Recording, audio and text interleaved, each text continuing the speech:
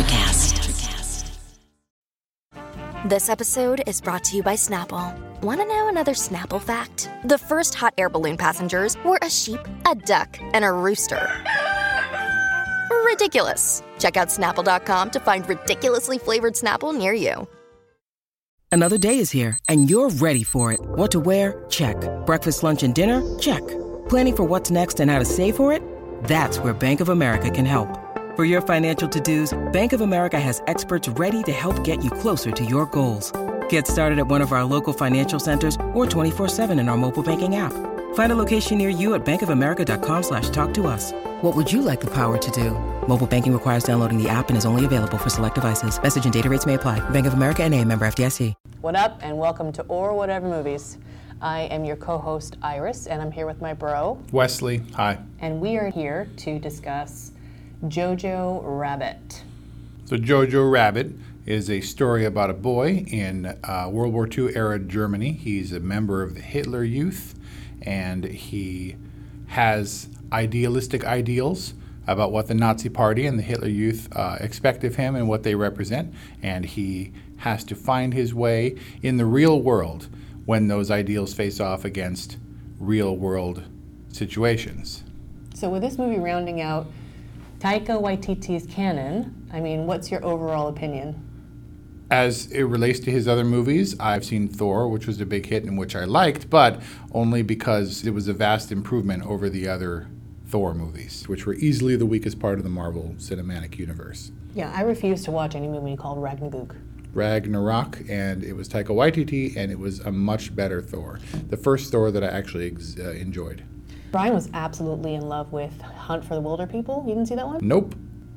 What about, Nope. Really? Wait, what's the other one? This is going to be a rough day because... Oh, We Live in Shadows. That's a good one. That's not the one with Tilda Swinton? She's kind of vampire-ish, but no. Okay, is that good? There's another vampire movie with her in it that I want to see, but that I've been avoiding, and I keep associating What We Do in the Shadows with her. No.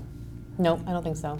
So he's got a track record of really kind of unique, unexpectedly charming films, and I don't think this is an exception. But my big thing is consistent tone, and this completely defies that rule. Like tonally, it's all over the place, and somehow I don't know, it might kind of work. I mean, it's ridiculous. There's cute, endearing moments, and then there's suddenly like real stakes in your face.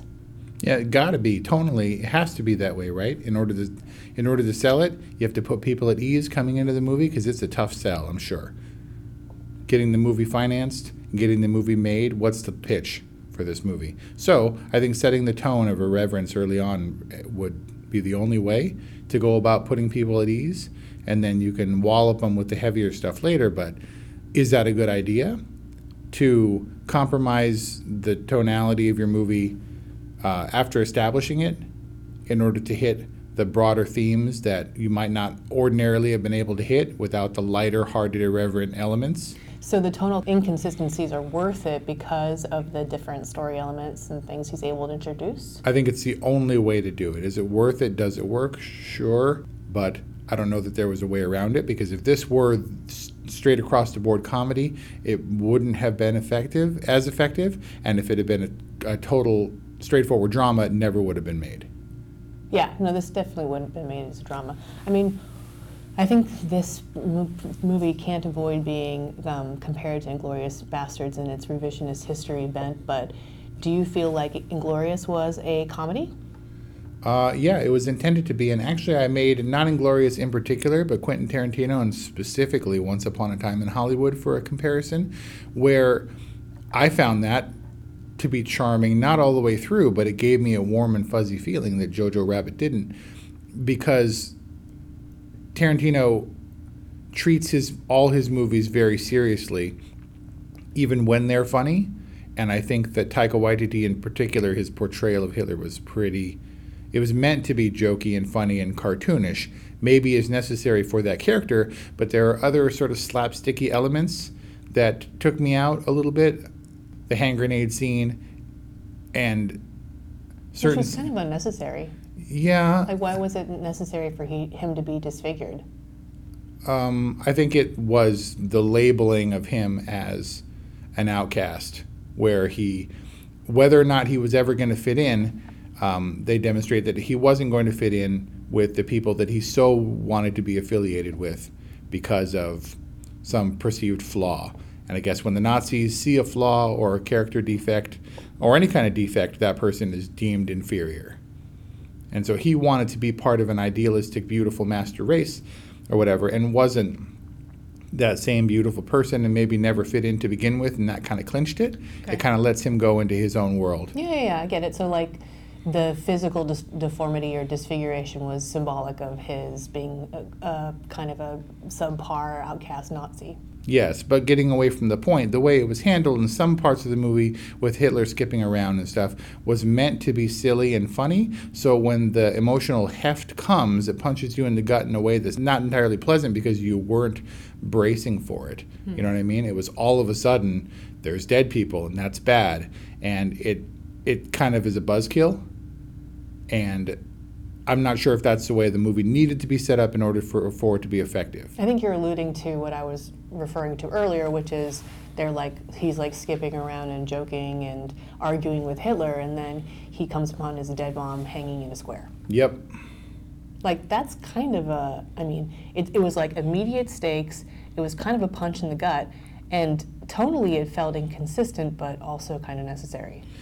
Maybe necessary, which is this weird world, this gray space that this movie lives in, because I don't know that I was expecting that.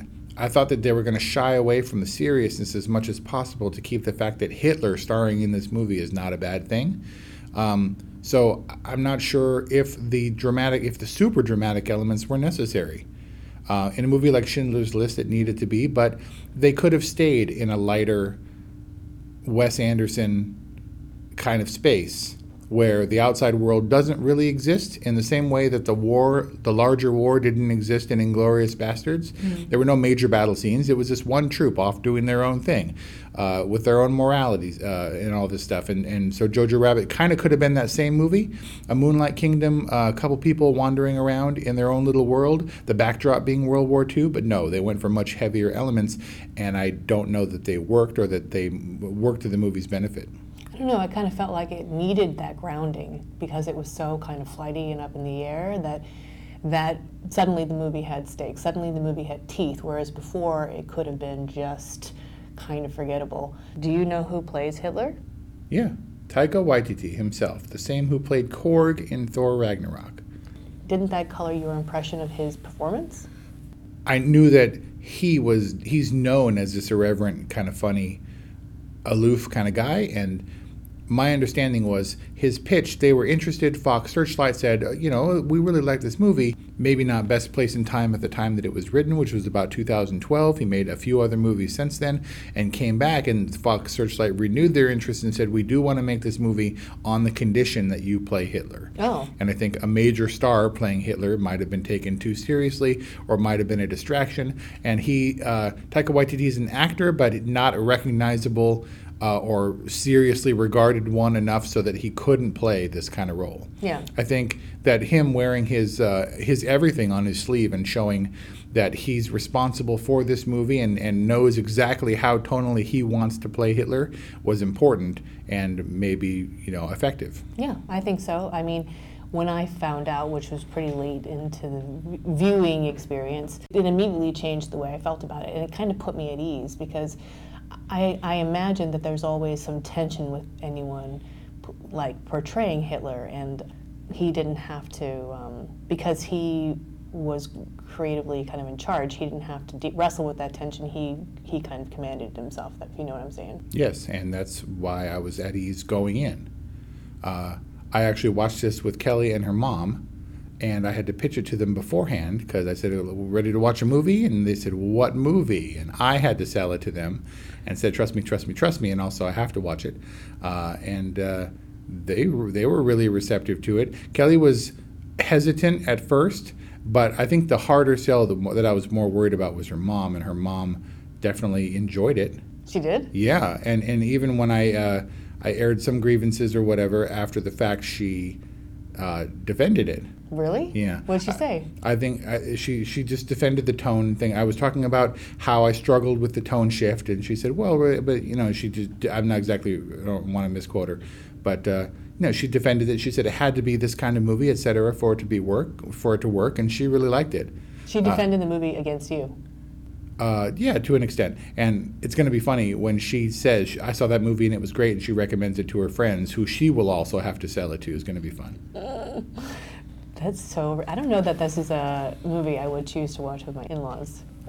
Well, I knew that I had to watch this movie in a time frame because someone is super demanding, and I had to make it work, and that was the only opportunity to make it work.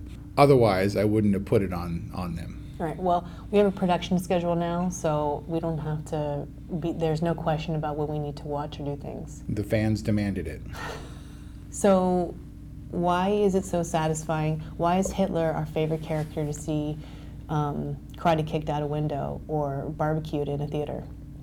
Because Hitler was tonally the most consistent character, maybe. Obviously he's a bad guy, and Tarantino felt the same way, where the guy was such a cartoon of meanness, you couldn't even relate to his level of ferocity. Maybe that was just his oration skills, but he seems like a cartoon character of just rah, rah, rah, just hate, And so to see him played in a funny light is just a natural. It's like political satire in the cartoons from all the time. Right. It's kind of how we perceive him to distract ourselves from the horrible stuff that he does behind the scenes. I remember a long time ago, and I don't remember what the context was, but you asked me, you were trying to make a point about how there's nothing that's free from making fun of, or there's nothing that's not funny in the world. Should be. That's the comedian's motto, right? And you were like trying to prove a point, and you were like, so, well, you named something that's not funny. And I was like, the Holocaust. And then you made a Holocaust joke. I didn't make a Holocaust joke. Okay, well, maybe that was my revisionist history. But you basically said there's got to be something funny about the Holocaust. And though this doesn't talk about the Holocaust, it certainly makes light of Hitler and his regime. I think in that way the movie was really effective to make characters that you automatically hate enjoyable. Sam Rockwell is a good example. Totally bad dude. And maybe the Ralph Fiennes of this movie, the Schindler's List Nazi commander or captain, who automatically you're supposed to hate, but he comes in with a smile, and he's Sam Rockwell, and you really like him by the end, but you're also not sad to see how his character ends up. Yeah, he gets his comeuppance. He was his accent was awesome. I can't really tell. It was Sam Rockwell, and I don't know how accurately you can pinpoint a German accent in a movie in Nazi Germany where everyone speaks English. But I had fun. And the kids spoke British English, right? I don't know. I'm not strong enough in that sense to suggest that I could point out the inaccuracies. It is weird to see them all speak English, but... I think because they were also kind of funny accents anyway. Yeah. Scarlett Johansson, hot or not?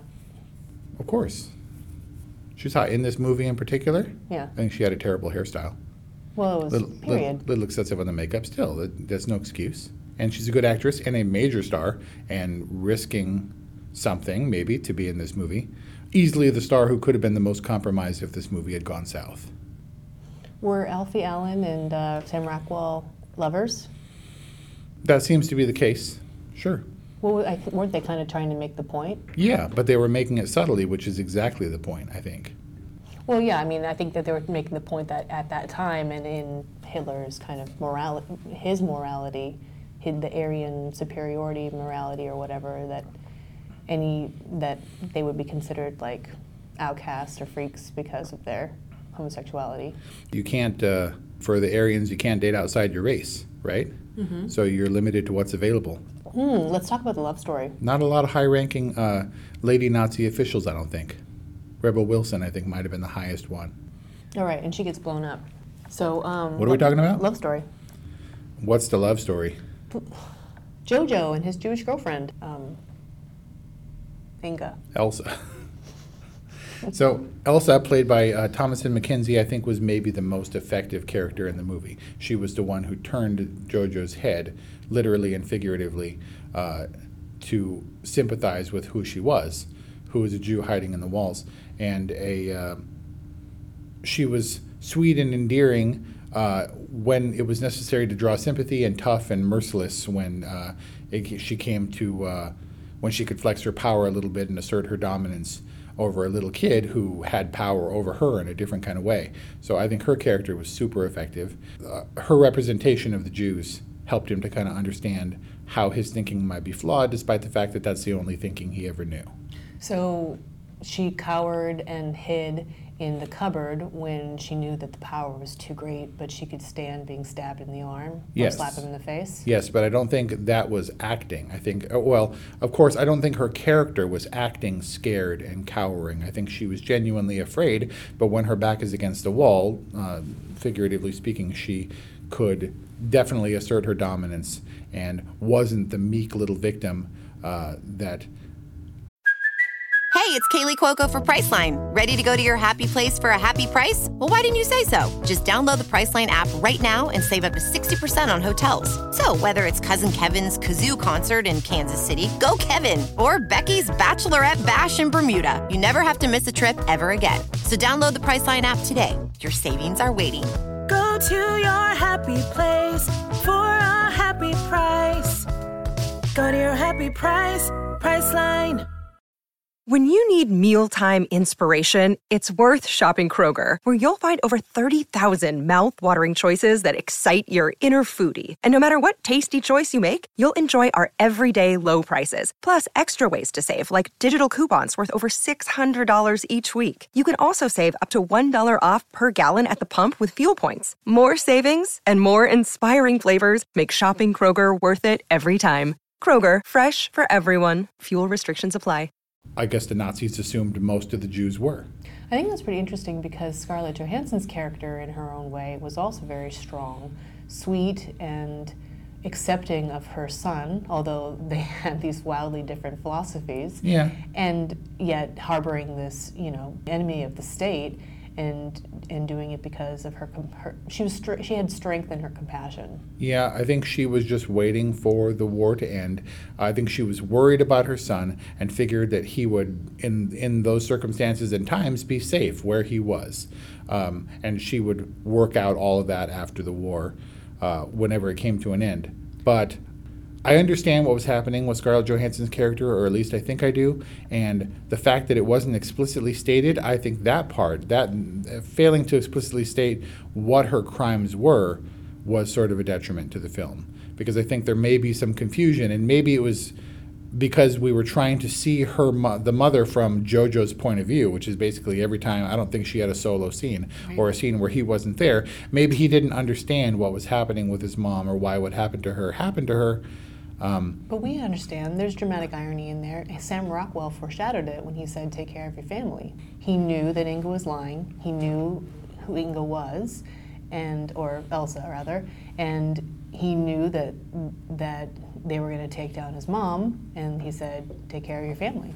Which he did also, after the fact. Good character. All right, yeah.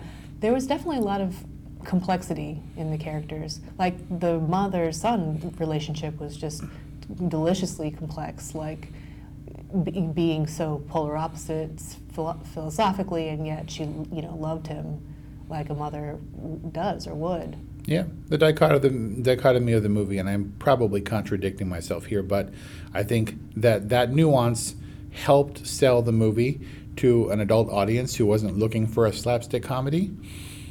Kept them engaged in the serious themes, and maybe those people were the ones brushing up against the slapstick elements like I was. Right. It works for different people in different ways, but maybe not for everybody all the time. Which, like it had to be kind of tonally inconsistent in some ways to achieve that, but it did. But these tones were polarized. They were extreme. Right. So I have a mystery to solve. So when he's thumbing through his book, Yo-Yo Jude, Yaya Jude? Yoo-Hoo Jude. Yoo-Hoo Jude. When he's thumbing through his book, Yoo-Hoo Jude, he has all of the images that he drew when he was eating up what Elsa was dishing out about Jewish people, all lives, of course. And then at the end, there were all these lovely drawings of like people flying and riding bikes. And, oh, okay. I remember that, and it seems like a child's expression and wondering, and not everything is burn, Jews burn, and Nazi, Nazi, Nazi. In his ideals, and however his ideals are shaped, he's still a kid who thinks about hope and love and freedom and whimsy, you know? I thought maybe it was his mom. Maybe. I'm not sure. All I know is I watched that movie with Kelly and her mom on her mom's baby-ass 40-inch TV or whatever, sitting far away on the couch. It was going to be rude for me to lie on the floor, so I didn't get the finer details of the Yo-Yo Jew, Yoo-Hoo Jew book. Did you watch it during the day? Nope. Okay, well, at least you watched it at night. Yep. That would have been busted. All right, so what's the verdict? Because of the inconsistencies in Jojo Rabbit, because the irreverence was something that I find frustrating, and the tongue-in-cheek humor of Wes Anderson and those types of movies, and to a lesser extent Spike Jonze, rubs me the wrong way. I think really talented filmmakers, all of them, including Taika Waititi, gets sort of stuck in a trend or a type of movie that's expected and doesn't allow them to grow as filmmakers, takes away from something. So this movie, Jojo Rabbit, was all right. It passes muster, but it wasn't one of my favorite movies. Should be watched, but with a grain of salt, and maybe not on Thanksgiving. It's all right. There's definitely good things, and I think the good things outweighed the bad things. Got it. Okay, it's an all right movie. I think in my very black and white dichotomy, I think it's a good movie. I think that it was just surprising. In its consistency, it still totally kept me. So I would recommend it. So thank you for listening. Feel free to reach out to us about whatever at orwhatevermovies@gmail.com, or give us a call, 818-835-0473. And thanks for listening. Ever thought about starting your own podcast? Do you have a business or a message you want to share with the world? Well, now it's easier than ever with Electrocast. Hi, I'm Mark Netter. And I'm Peter Rafelson. We're the founders of Electrocast Media. Whether you want to start a new podcast or already have one, join Electrocast to grow your audience, monetize your content, and build your community. With our simple sign-up, you get free promotion, world-class analytics, premium ads, and personal support. Go to electrocast.com and join our community today. Electrocast. Transform your influence. Electrocast.